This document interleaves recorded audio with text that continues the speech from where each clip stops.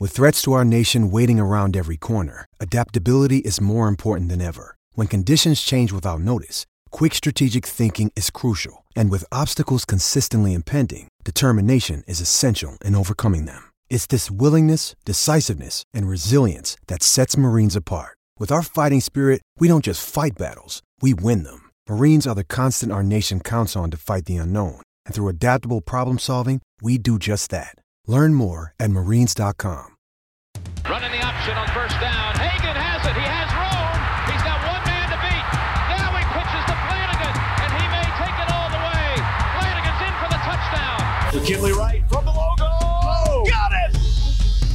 Oh, McKinley Wright. Breaks a tackle. Touchdown. Touchdown. That's 5 for Chris Brown. The defense of Tomlinson. Colorado is going to the NCAA tournament. Stewart with time. Lets it go. He's got 3 people down there. The ball's up in the air. Caught. Touchdown. Caught by Westbrook for a touchdown. I think they like my Colorado swag. Cause when I'm in that play, I don't really know just how to act. And when I'm in that go, you know I'm acting bad. Holla, get a bus with my Colorado swag. Welcome into the DNVR Buffs podcast presented by Green Mountain Dental Group. I'm Henry Chisholm, and this is going to be a fun show. Maybe just because I just blew too much money on a Pro Football Focus subscription, and I have been nerding out on the stats. And I'll tell you what caused me to pull that trigger in a second. But we're going to keep doing what we did yesterday. And the same thing that is kind of the plan going forward, to kill these couple weeks till camp starts, and that is previewing one Pac-12 team per day, but also previewing one Pac-12 or one CU position group every day. I'm really excited. I'm really, really excited. You know, last year was like a big treat when we got to talk about the air raid or got to talk about the triple option or all the crazy offenses. At this point, when we don't have football or haven't had football for so long, at least Pac-12 football, I am really enjoying, honestly, any opportunity to talk about any football. And I have some thoughts that we're going to get to, and it's going to be a lot of fun. But first, more about Green Mountain Dental Group. Green Mountain Dental is the place to go for your dental needs. Whether you just need a quick cleaning, whether you're getting like an x-ray, any of that kind of stuff is great there. But also if you need something big, like getting your wisdom teeth out. That's what our own sales director here at DNVR, Lindsay, had to do a couple months ago. She went to Green Mountain Dental, and she said that it was the best experience she's had with a dentist in her life, which is kind of crazy because I would have thought it'd be something like little, like, I don't know. When I was in elementary school, I think like once a month maybe, they would bring in a dentist, and we'd all like clean our teeth with like mouthwash, and you'd have to like get in a little cup and like swish it around. Those weren't bad experiences. Actually, at the time I hated them. But in hindsight, like in my experiences with dentists, those had to be the most positive. Not that I have bad teeth. Like things usually go well. I've actually never had a cavity, but Green Mountain Dental Group is an incredible place for all the reasons I just said. They're family owned. They're only 15 minutes away from downtown Denver out in Lakewood. They're huge Colorado sports fans. And also, if you schedule a cleaning, x-ray, and exam, you can get yourself a free Sonicare toothbrush from Green Mountain Dental Group. So get on that. Okay. Today, we are talking about the Arizona State Sun Devils. And the reason is because I think that they're the number 2 team in the Pac-12 South right now. And I think we're just going to kind of run through these Pac-12 South teams and then get into the North and then get into the Colorado Buffaloes football season, which is just right around the corner. But like I was saying, Arizona State. And before we actually talk about the team, here's how I spent my morning. I went back, watched Arizona State, watched the game against Colorado. The one that Mel was wearing shorts in when he won. The first time the Buffs had won a road game against a ranked opponent since like 2002 or 2001, something crazy like that. It was a lot of fun, but there were reasons that they won this game, and that made me curious. And so I wanted more stats because, for example, watching the game, you're just like, wow, Steven Montez has all day to throw. And for a quarterback like Steven Montez, who takes maybe a little bit too long to make some decisions, that is huge. And it was huge. Not just because he was only pressured, I want to say like on 6 passing attempts compared to like 28 where he wasn't pressured, something like that. It isn't just that there are so few snaps where he does have to make a quick decision. It's because there are so many snaps where he's comfortable and doesn't expect to need to make a quick decision. When you go up against a Utah, for example, even if they only got to you 6 or 8 times, the whole game you're thinking, oh wow, they're on the way. This is Utah's pass rush. Even if they only actually affect you a couple more times throughout that game, it feels like it's more. You start changing your decisions, trying to speed things up because of it. And he wasn't forced to do that against Arizona State. But I wanted to look at the numbers. And so I actually got myself the big subscription to Pro Football Focus, which has been a lot of fun. I'm nerded out on all the numbers. Basically, they said the exact same thing that you could see during the game. But this is a pretty awesome tool that we now have here at the DNVR Buffs podcast. So let's just dig in. And before we get into the specifics of what we saw on the field in this game, just because what we want to know is what Arizona State is going to be this season. That is the goal of these 10, 15 minutes, whatever we end up spending talking about Arizona State today. Part of that can be seen in this Buffs game. Part of it can be seen in the numbers from the Buffs game. And maybe there's some trends that we can see and say, okay, this is what CU needs to do when they play Arizona State this year, because they will play every team in the Pac-12 South. So, let's just talk about who is even on this roster. It starts with Jayden Daniels. He is the storyline here. And he will be the storyline the rest of this year, the rest of next year. Whether things go well or they don't, this Arizona State team's hopes are kind of just tied to their now true sophomore quarterback. This week on Big Noon Kickoff, actually, Matt Leinart said that Arizona State is a dark horse college football playoff contender, and I kind of agree with him. Jayden Daniels is the reason why, because he does have such a high ceiling. 6'3", 175 pounds, dual threat, built a lot like Lamar Jackson, maybe a little bit longer, but very much in that mold of quarterback, though he didn't use his legs quite as much last year as a Lamar Jackson did when he was in college. A couple things really stand out. As a true freshman, he threw 17 touchdowns and 2 interceptions. That's impressive. You don't see that very often. Here's the downside, though.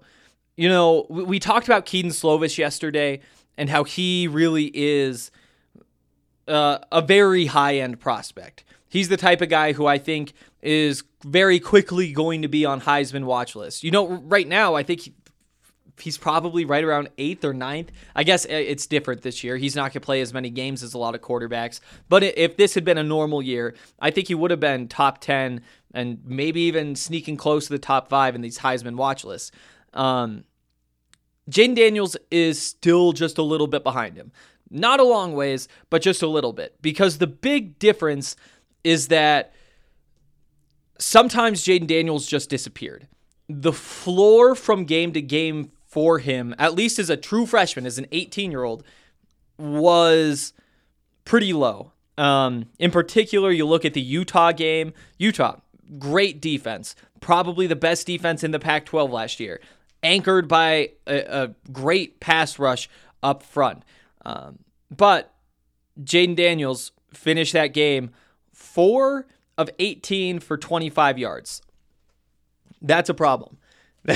That's a problem. Even if you are going up against a team like Utah, if Arizona State really is that type of contender, and if they are that type of contender, it's because Jaden Daniels is going to be the top quarterback. I mean, top 2 quarterback in this entire conference. You just can't have games like that. And that was obviously like by far the worst, but he had another game, 174 passing yards at Cal, 14-24, 104 against Arizona. That was kind of because the running game was clicking. They ran the ball 55 times, but there were imperfections. You know, the bowl game against Florida State, 12 of 28, 195 yards. Only completed 60% of his passes overall. When he was on, he looked really good. When he was off, you know, those games existed as well. Against Cal, you know, you got to do better. 14-24, 174. Especially, like, I get that you run the ball 48 times and they won the game, but 4 yards per carry. You just need a little bit more pop out of him. Whereas you look at the Kedon Slovis numbers, and it's every single game he's putting up the numbers that you would want to see him put up. I mean, I guess Washington only 163, but he was over 200 every other game. Hit 500 once, hit 400 twice, hit 300, I think 4 more times, and was hovering right around that mark throughout. And that really is the difference, is that if Kedon Slovis doesn't put up 300 yards, you're kind of surprised. You know, he put up 336 per game last year. He put up 358 in conference play. Jaden Daniels didn't quite get to that point. And again, those rushing yards were not as high as you would expect. So there is a pretty clear separation between Slovis and Daniels. I still think that you have to look at Daniels and say, wow, incredible talent. The balls that he can throw, if he can hit those consistently, you're going to be just fine. But he isn't like one of these bona fide stars, like first-round draft pick locks. If he takes a step forward, yeah, he could easily get into that conversation this year, and I wouldn't be at all surprised to see it happen. It will be tougher this year, though. Losing Brandon Ayuk, who was, he was a late first-round draft pick, now with the 49ers. That's a really good receiver.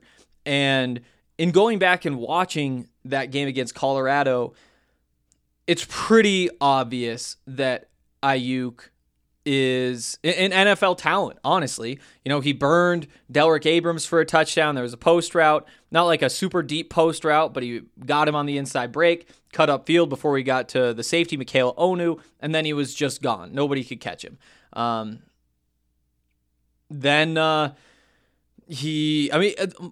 that, it was just how consistently he was open against the underneath routes. You know, they put him in the slot and just tear the Buffs apart. Actually, there were 5 times when Brandon Ayuk was targeted, and the closest defender, the guy who was supposed to be covering him, was Nate Landman. All 5 of those were catches. None of them turned out to be touchdowns, but you just kind of saw what a team with this kind of attack can do to a team like Colorado. They were successful throwing the ball over the middle. It was a game in which Nate Landman struggled in coverage, and it was still pretty early in the year, and I do think that he got better throughout the year, but especially when Davion Taylor's the other defender, like those two play in zones next to each other, and Davion, again, still early in the year, he's somebody who really did have to take steps forward, but he had the raw tools that you really liked. There were problems. Overall, the Pro Football Focus has 7 of 8 passes against Nate Landman completed. That was kind of the weak point in the defense. That was what was exploited over and over and over again. Ayuk is gone, and he was the number 1 guy. You know, this was the conversation last year for this team too, though, after they lost N'Keal Harry. Turns out they were just fine. This year, I really like Frank Darby, especially as a replacement for Ayuk. I don't think Frank Darby's a first-round draft pick. I think he's in that KD Nixon tier, where if he really does play well, yeah, he could play his way up into the 4th round. I don't know that he has the tools to move up much past that, but if he has a big year, he could get up there. If he has a year like he had last year, he's probably not getting drafted. Last year, a little over 600 yards, I think. Darby is similar to Ayuk in a couple of ways, but the big difference is he just doesn't have all the speed. He isn't nearly as dynamic of an athlete. The knock on him is that he can't get separation, and his biggest strength is catching the ball when he doesn't have separation. We'll see what it looks like when the offense really does get to key in on him more. I like the talent, 6'1", 200. He's going to be playing out of the slot. He's a smart player. He plays hard. Behind him, question marks. Not a whole lot of returning contributors. I think the guys who I see projected to be the other 2 starters I think combined for about 200 yards last year. There are some true freshmen who are really exciting. Chad Ochocinco's son being one of them. But you don't know what those receivers are actually going to look like outside of Frank Darby. You don't know what the running backs are going to look like either. That's another huge loss with Eno Benjamin, who is the school's all-time single-season leading rusher. Was very effective last year. Basically handled everything at the running back position. So we really just don't even know what to expect from the guys behind him. Total question mark. Up front, losing 3 starters, but things might not be as bad as they sound. They also bring in a couple of grad transfers, and one of them from Stanford, one from Texas A&M, guys who you would expect to be able to contribute. And they also started 2 true freshmen last year. And those 2 you would also expect to see take a step forward. So, again, kind of a question mark there. This whole offense, it's going to start with Jaden Daniels and Frank Darby, and we'll see what the rest looks like. Defensively is where things, I don't know, at least you know what to expect defensively. It's all going to start with the secondary. They really have solid players in the secondary. Honestly, they could have 3. I think there's a 60% chance that they get 3 players from this secondary drafted this year. And maybe even 4 is more likely than 2. Chase Lucas is kind of the biggest name. Cornerback, he's a senior, 6', 176. Other corner, Jack Jones, 5'11", 170.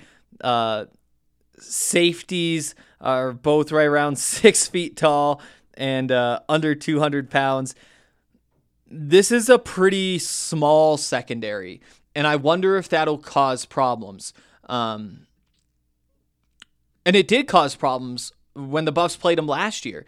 This was the game that got Tony Brown into the NFL. And you could almost say the same thing about Ayuk, but Ayuk just had a few more of these games.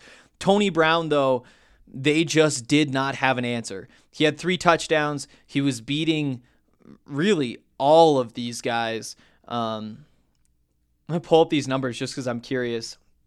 Yeah, he was targeted 9 times. Had 1, 2, 3, 4, 5, 6, 7 different defenders for those 9 targets and put up 3 touchdowns, 150 yards. Incredible game.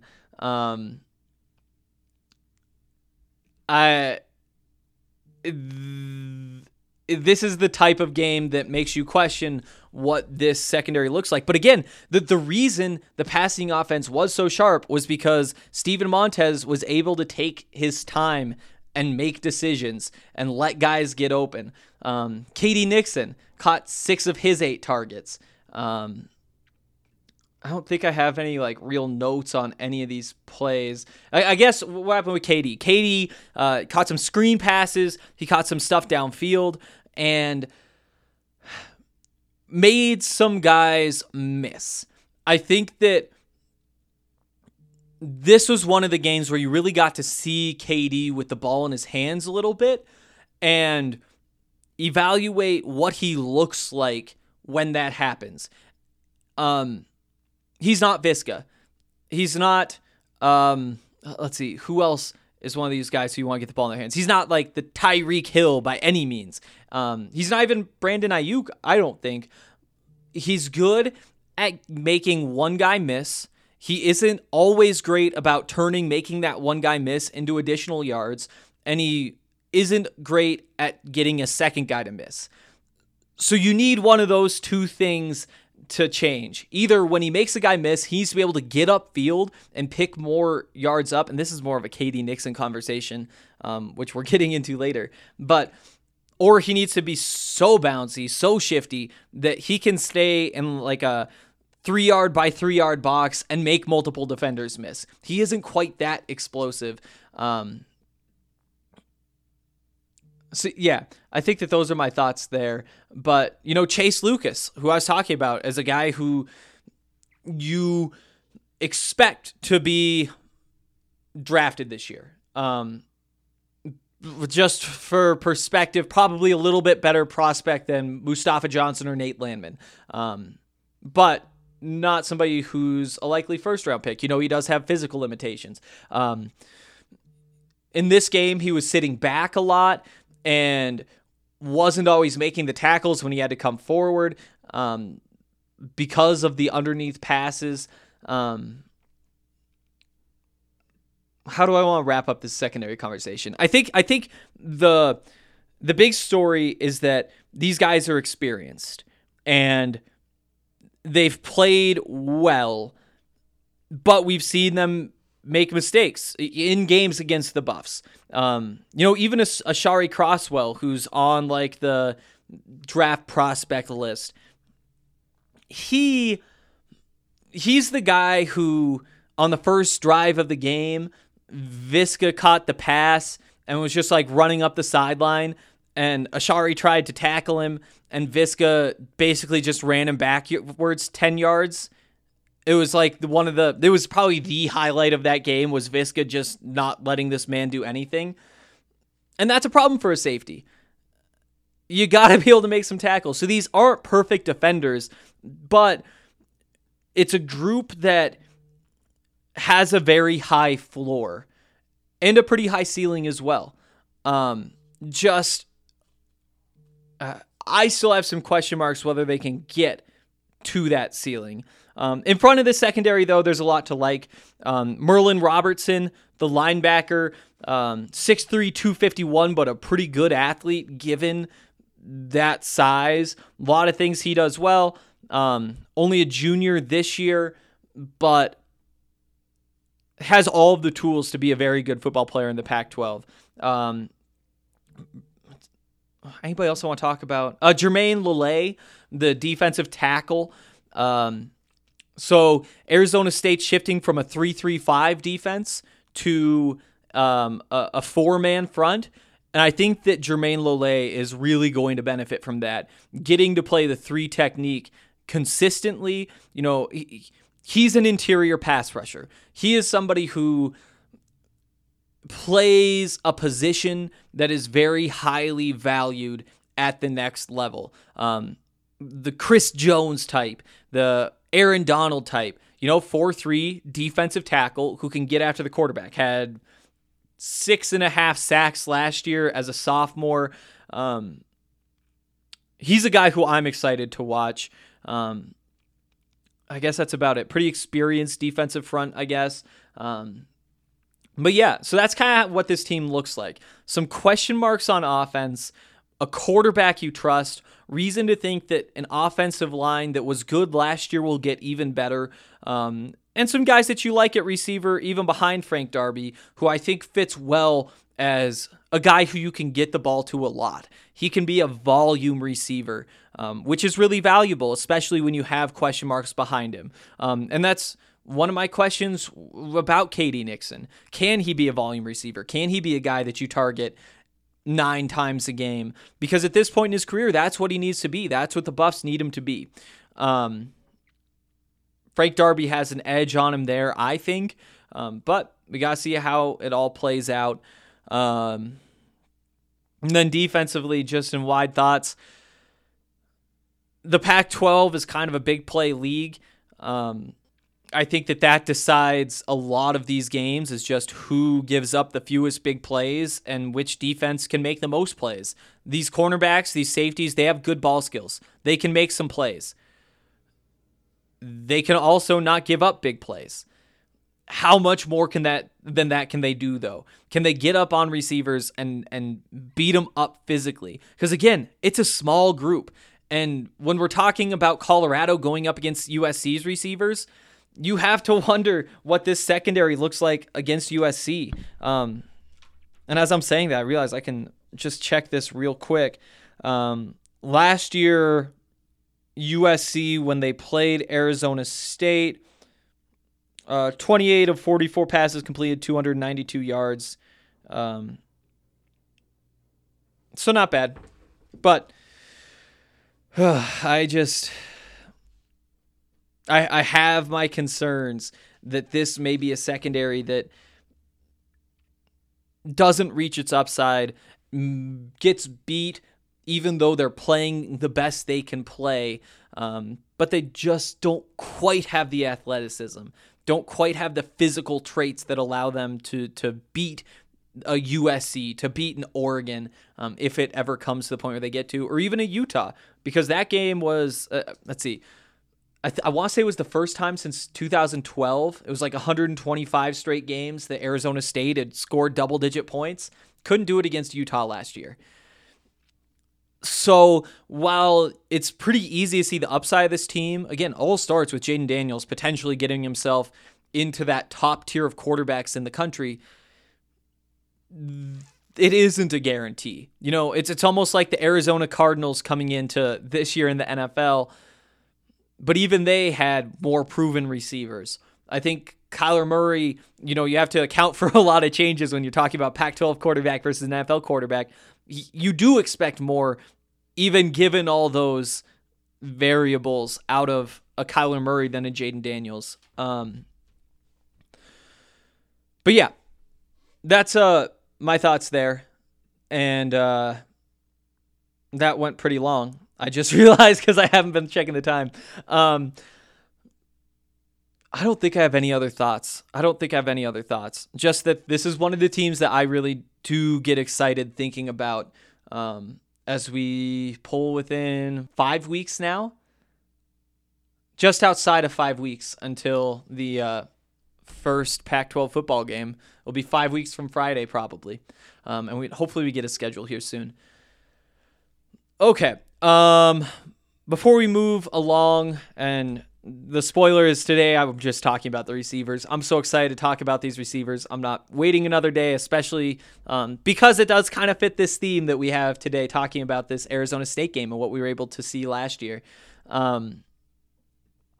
Before that, though, I want to tell you guys about Breckenridge Brewery. Breckenridge is the official beer of DNVR, and it's good stuff. If you haven't tried the Avalanche Amber Ale yet, you're missing out, because that is just my go-to now. I don't know a whole lot about beer. I can't tell you, like if you gave me like 6 different beers and said, okay, you get to try all these, which one is the Kolsch? Which one is the whatever else? I wouldn't be able to do any of that. But I do know that the Avalanche is my favorite version of like the classic American Amber Ale, which is what it calls itself, an American Amber Ale. And, you know, it's supposed to be in that like Coors line or that like Budweiser type of beer. And they just do it so well. It's just so simple and so clean, and it just tastes good. It isn't too heavy, and it isn't like too light either. It really is just a very good beer that has become a staple at our apartment. Breckenridge, again, the Colorado company. You can find their beers in 36 different states. And they also just came out with the Broncos Country beer, which has gotten great reviews. Other big news, the Farmhouse is open. It's socially distanced. It's beautifully set up for outside dining as well. If you guys haven't been out there, I can't tell you how cool that place is. They have like, it's just so, it feels like you're on a farm, but not in any of the gross ways. Because when I think of farms, I think of a lot of bad things too. It's all of the good things, but none of the bad. You guys should go check it out, especially because the weather is starting to change, and who knows how many more nice, warm evenings we're going to have left. So get out there. And if you want to try the beers, use the Breckenridge Beer Locator to figure out where you can buy whatever it is that you want to buy. You can find it by going to the Breckenridge Brewery website and going to the Breckenridge Beer Locator.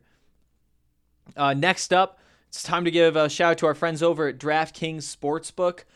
Week 3 of football is in the books, and now it's time to review the tape and get ready for Week 4. There's no better place to get in on all of the action than with DraftKings Sportsbook, America's top-rated sportsbook app. To add to the excitement of Week 4, DraftKings Sportsbook is bringing back their can't-miss offer. If you haven't tried DraftKings Sportsbook yet, head to the App Store now, because seriously, you don't want to miss this. DraftKings Sportsbook is giving all new users the chance to turn $1 into $100 when they bet on any team. That's right. You can place a $1 bet on any team, and if that team wins, you cash a cool Benjamin. How could you pass that up? Don't worry if football isn't for you. DraftKings is giving all of you basketball fans a 200% profit boost on any basketball market once you sign up. DraftKings is safe, reliable, and secure, making it easy for you to deposit and withdraw your money at your convenience.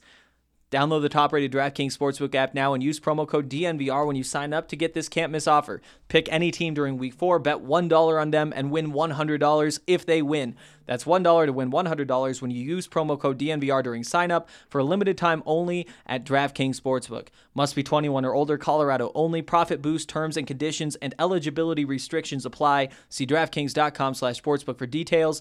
Gambling problem? Call 1-800-522-4700. All right. Now that the bills are paid, let's talk about these receivers. Where to start?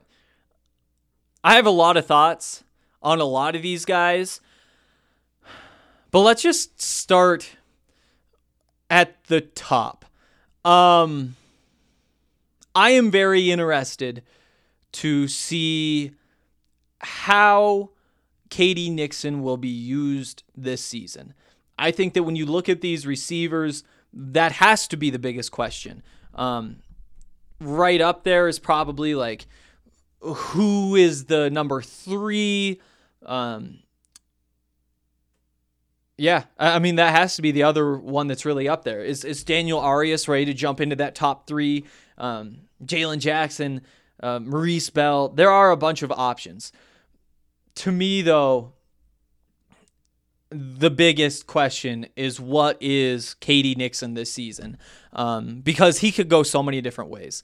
By the end of this season, we could be saying, wow, what a great gadget guy. Any NFL team would love to have a guy like that. Some of them might already have a guy like that, but this is the type of player that we're seeing blow up across the NFL. The guys who you can get the ball to in a number of different ways, throw them on a jet sweep motion on every snap, just because it'll throw off the defense. They have to respect that.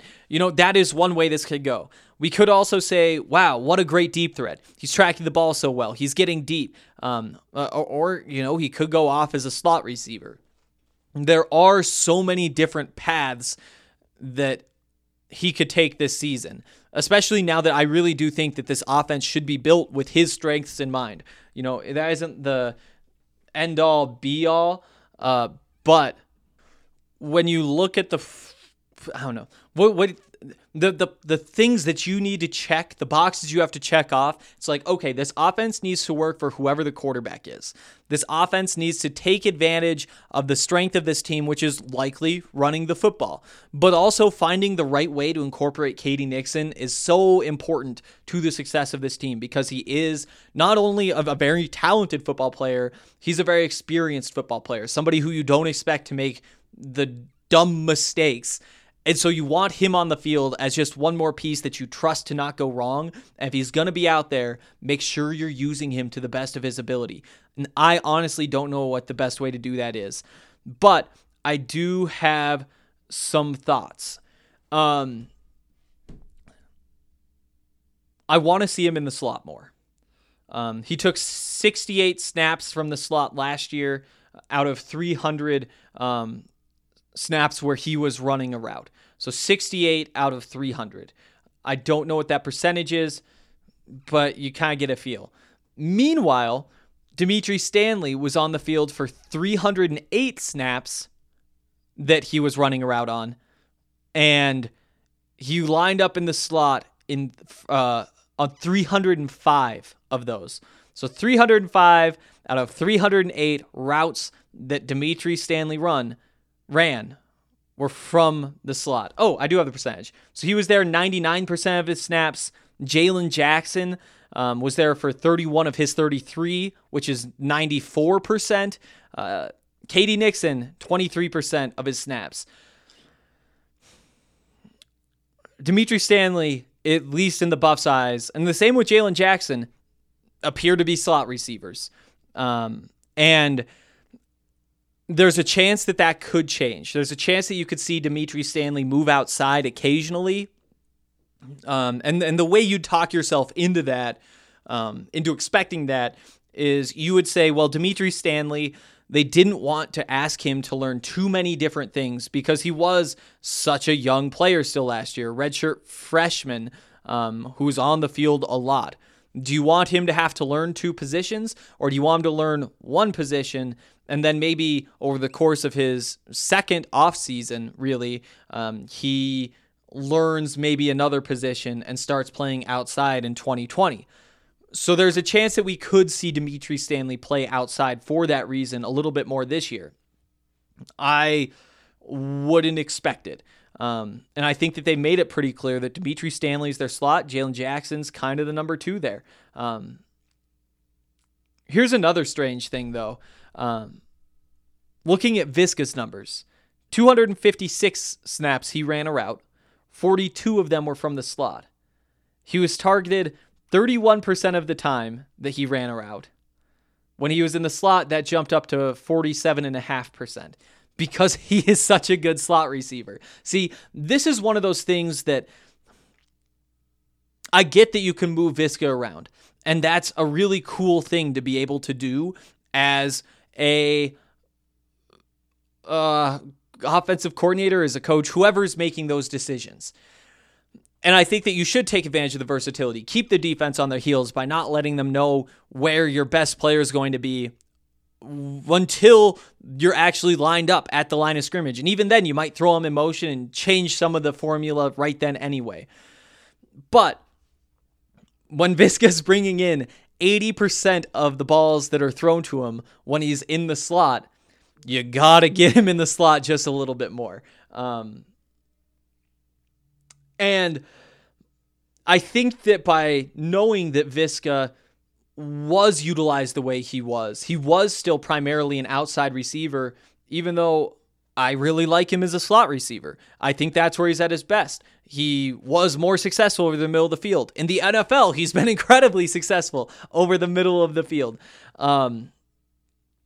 It does make me think, though, and again, I guess with the coaching change, you never really know. If they weren't going to force Viska into the position where you're likely going to get him the ball the most at slot receiver, I don't expect you to do that with Katie Nixon. I expect Dimitri Stanley to be that slot receiver on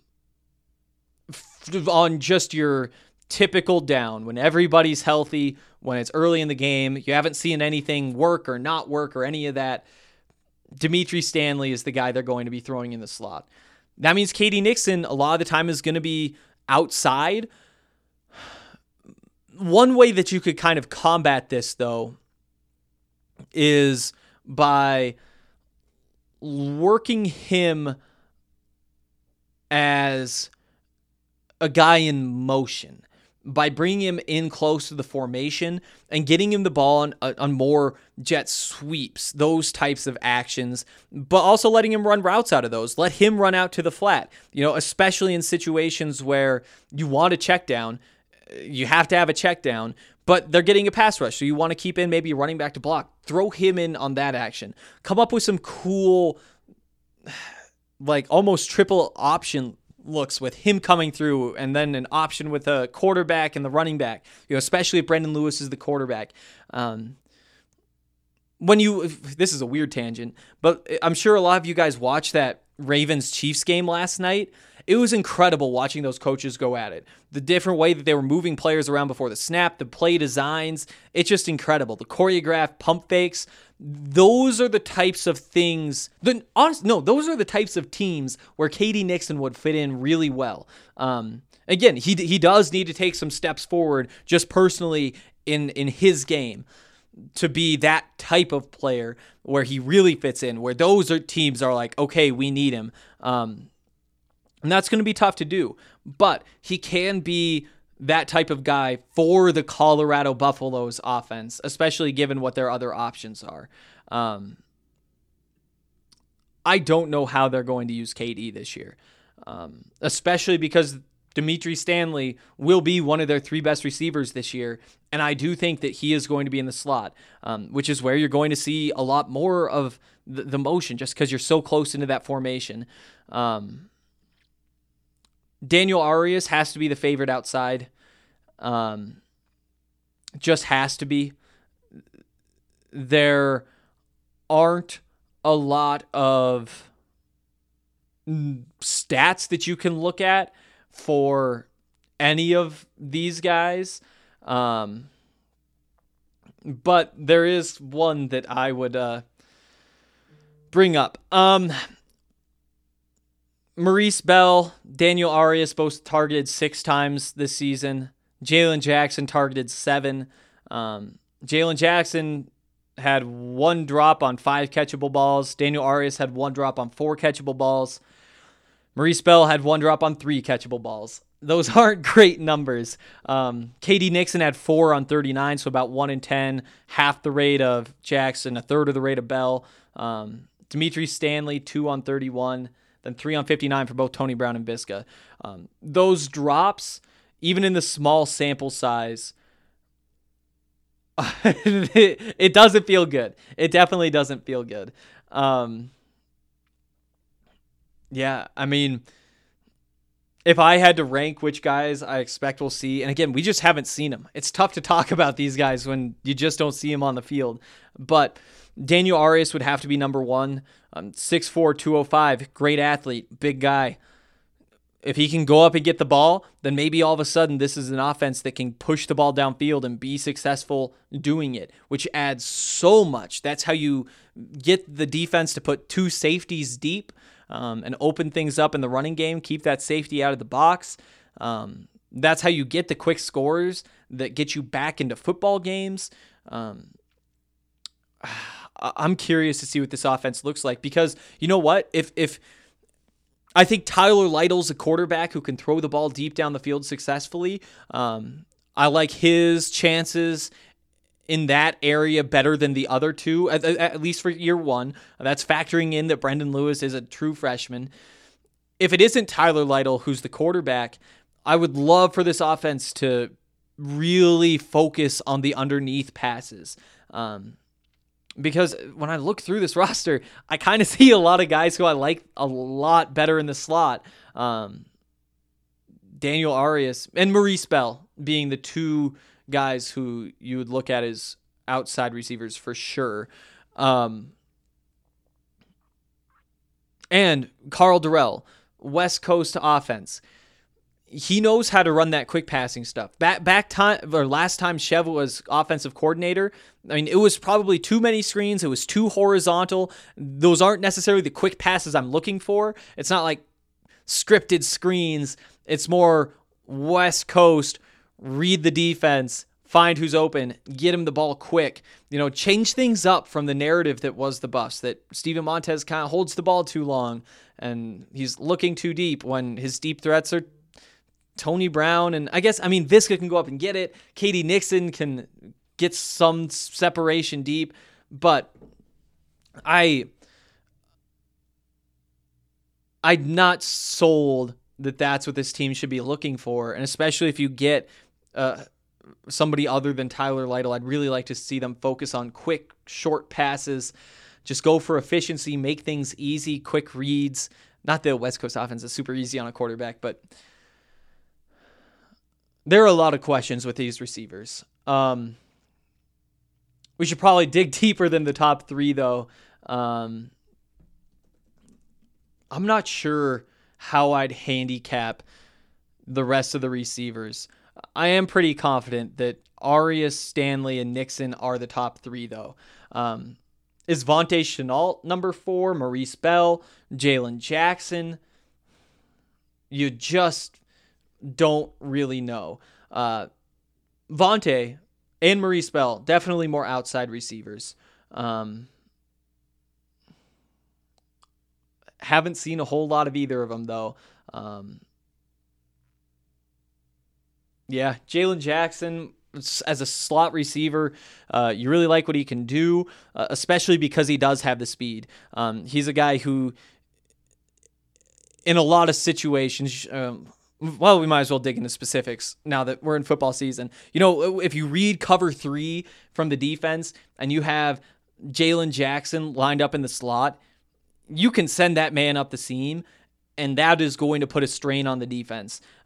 Whether that's just clearing space on the other seam because you're pulling the safety over, whether it's because you can actually fit a ball in there, he is a weapon in the slot. And Dimitri Stanley is too. When you have slot receivers who aren't just your, Wes Welker, who is like your very standard prototypical slot receiver, a guy who's smart, he can find the gaps in the zone coverage, he runs sharp enough routes to get enough separation, he's small, he's boxy, he can box out defenders and reach out and grab the ball in front of him with his hands. Just a very clean, polished player who typically is pretty strong. You look at Julian Edelman, very much in that same mold.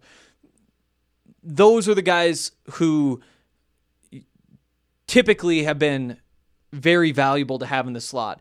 But when you add that speed dynamic, when you force defenses to at least think about the possibility that this could just be a streak route, a seam route, straight up the seam, it does add another dynamic. The question with Jalen Jackson, though, is he strong enough to hold on to the ball when a linebacker is hitting him? If you're going up against zone playing the slot, you're going to be dealing with a lot of linebackers. Is he strong enough to do that? And I think Dimitri Stanley has maybe not proven that he can do that, but he's proven that he is good enough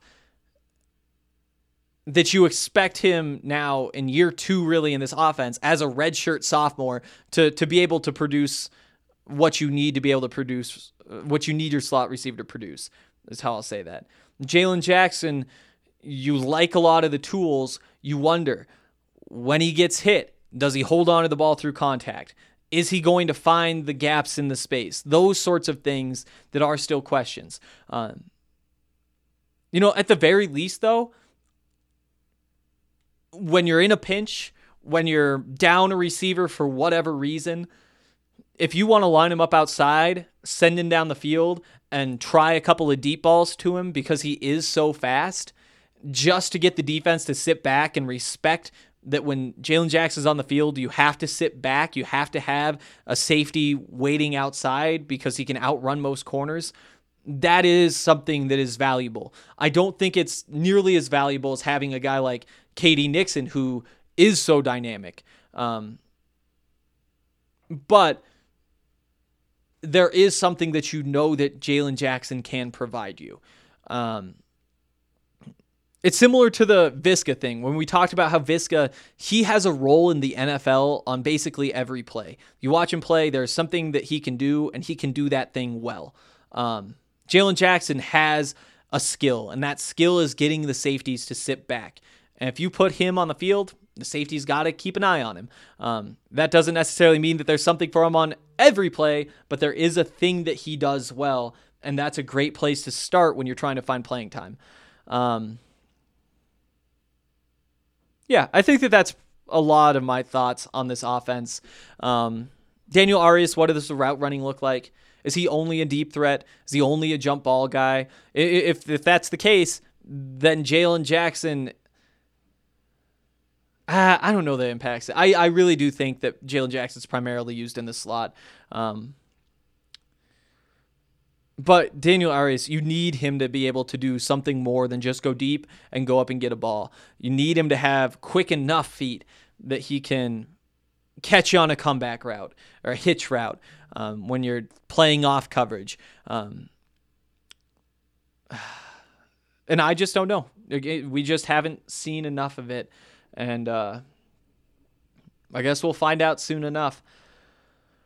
But yeah, those are some thoughts on the receivers and what we'll see from them. I should check for questions. As always, if you guys have any questions, you can find the post for today's show at thedmvr.com and leave your thoughts for me to read on the podcast. We'll read all of them, whether they're comments, whether they're questions. I guess that we have at least a couple that are backed up, but we're going to get back into the groove of hitting these every day.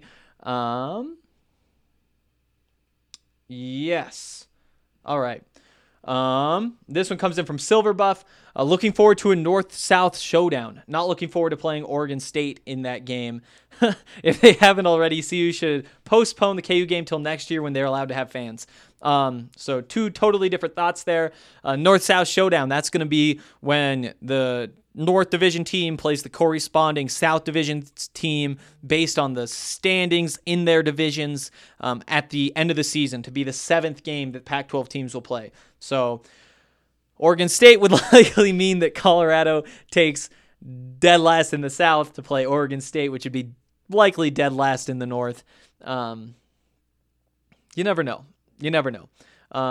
Postponing the Kansas game. Yeah, that'll be interesting. I can't remember off the top of my head the date for that game. I want to say it was like December 28th, December 26th. We did learn yesterday, though, that the Pac-12 is trying to play a 20-game conference schedule, just a standards conference schedule. And they would start that schedule with 2 games in December. So the way it works is you have every weekend you play 2 teams, like Thursday and Saturday or Friday and Sunday. So they'd have 1 weekend of play in December. That might be the weekend that they're supposed to play Kansas. Kansas might actually be the week before. We can look into that for sure. So it might not fit already. Postpone till they have fans. I mean, yeah, in theory, that would be great. You don't want to waste the biggest draw that you're going to have likely in a 5-year span. I haven't looked at the future non-conference opponents. I don't think they don't go out as far ahead, do they, in basketball? But I would say that would be the biggest draw. I mean, unless you get like a Duke or like another one of those big brand name teams. And even then there's like this specific feeling that Colorado fans have toward Kansas. That might be just like the most marketable matchup that Colorado could have. Yeah, I think it might be. And so to not have fans there for that, I mean, obviously you lose whatever revenue you get from packing a gym, which in terms of money, playing at Kansas isn't going to be all that much different than playing in Oregon. You're still going to sell all your tickets, and the people who go aren't going to eat any more or less food. You know, they're not going to spend different amounts of money on concessions. But there is like that owing it to the fans, like if you could play this game and say, hey, Buff fans, we found a way for you guys to watch when we play Kansas, that would be pretty big. At the same time, though, I'm not so sure that that's something that Kansas really cares about. And so on their end of the negotiations, that would not be valuable. We'll see, though. We'll see. I think a lot of these non-conference schedules are going to be reworked. And even if it's not for that specific reason, I would guess that any given game, including that game that does come after the November 24th start date, but before the conference schedule, would be changed. I think that all of them are kind of 50-50, I guess. So there's some thoughts on that. Again, these are my guesses. Appreciate the comment, as always, Silver Buff. And before we get out of here, I want to tell you guys about World Golf Tour. Last week was a lot of fun. We gave out $300 in prizes and some merch as well, because it was the first major that DNVR has hosted. If I'm being totally honest, though, if you guys haven't signed up for WGT yet, that may not have been the weekend to do it, because you just weren't going to be able to beat the people who've been playing this game consistently for the last few months since we started playing all these tournaments every weekend. But that means that right now is the time to sign up, because I'm not sure when the next major will be. I'm guessing we'd do 4 a year. Nobody tells me about, I'm not involved in deciding when we host the big golf tournaments. I guess that there'll be 4 a year like in the real world. So you have some time to get your game in shape and make yourself competitive next time there are big prizes like this. Even if there aren't prizes, it's also just a lot of fun to compete with so many people. You can join the DNVR3 Clubhouse by going to dnvrgolf.com, downloading WGT, the most realistic free golf game. It's played by more than 20 million players around the world. You can play it from anywhere, from couch, on the go. It's meant to be on your phone. You can play on your iPad. You can actually play it on a desktop computer as well. And it's a lot of fun. I mean, you get to play real courses like Pebble Beach, St. Andrews, Bandon Dunes. You get to play with Titleist clubs, Callaway, Ping, TaylorMade. It's a really cool game. We're having a whole bunch of fun. Again, we host tournaments every weekend. Last weekend, we gave out $300 in prizes and a bunch of merch. So at least take a shot. There's no catch to any of it. Just go to dnvrgolf.com, download WGT Golf, and join the DNVR3 Clubhouse so that you can play with us in all of our tournaments. That's going to do it for today. Football's back. And, well, it's not back. But it's close enough, and I'm confident enough that it's going to happen, that this, purgatory that we've been living in just is kind of done. We're going to keep going with all these previews of the positions, previews of the other teams. If you guys have anything else that you want me to talk about, as always, just let me know in the comment section of the post for today's show at thednvr.com. We'll cover that too. If you have any thoughts on any of the guys I was talking about, your own thoughts, questions about anything, if you want to ask me about Buff Soccer, we'll talk about Buff Soccer. Totally open-ended. I want you guys to have some say in the show. And as we start ramping up for a Buffs football season, there's going to be a lot of stuff happening on this podcast. And I'm so excited that you guys are here joining me. If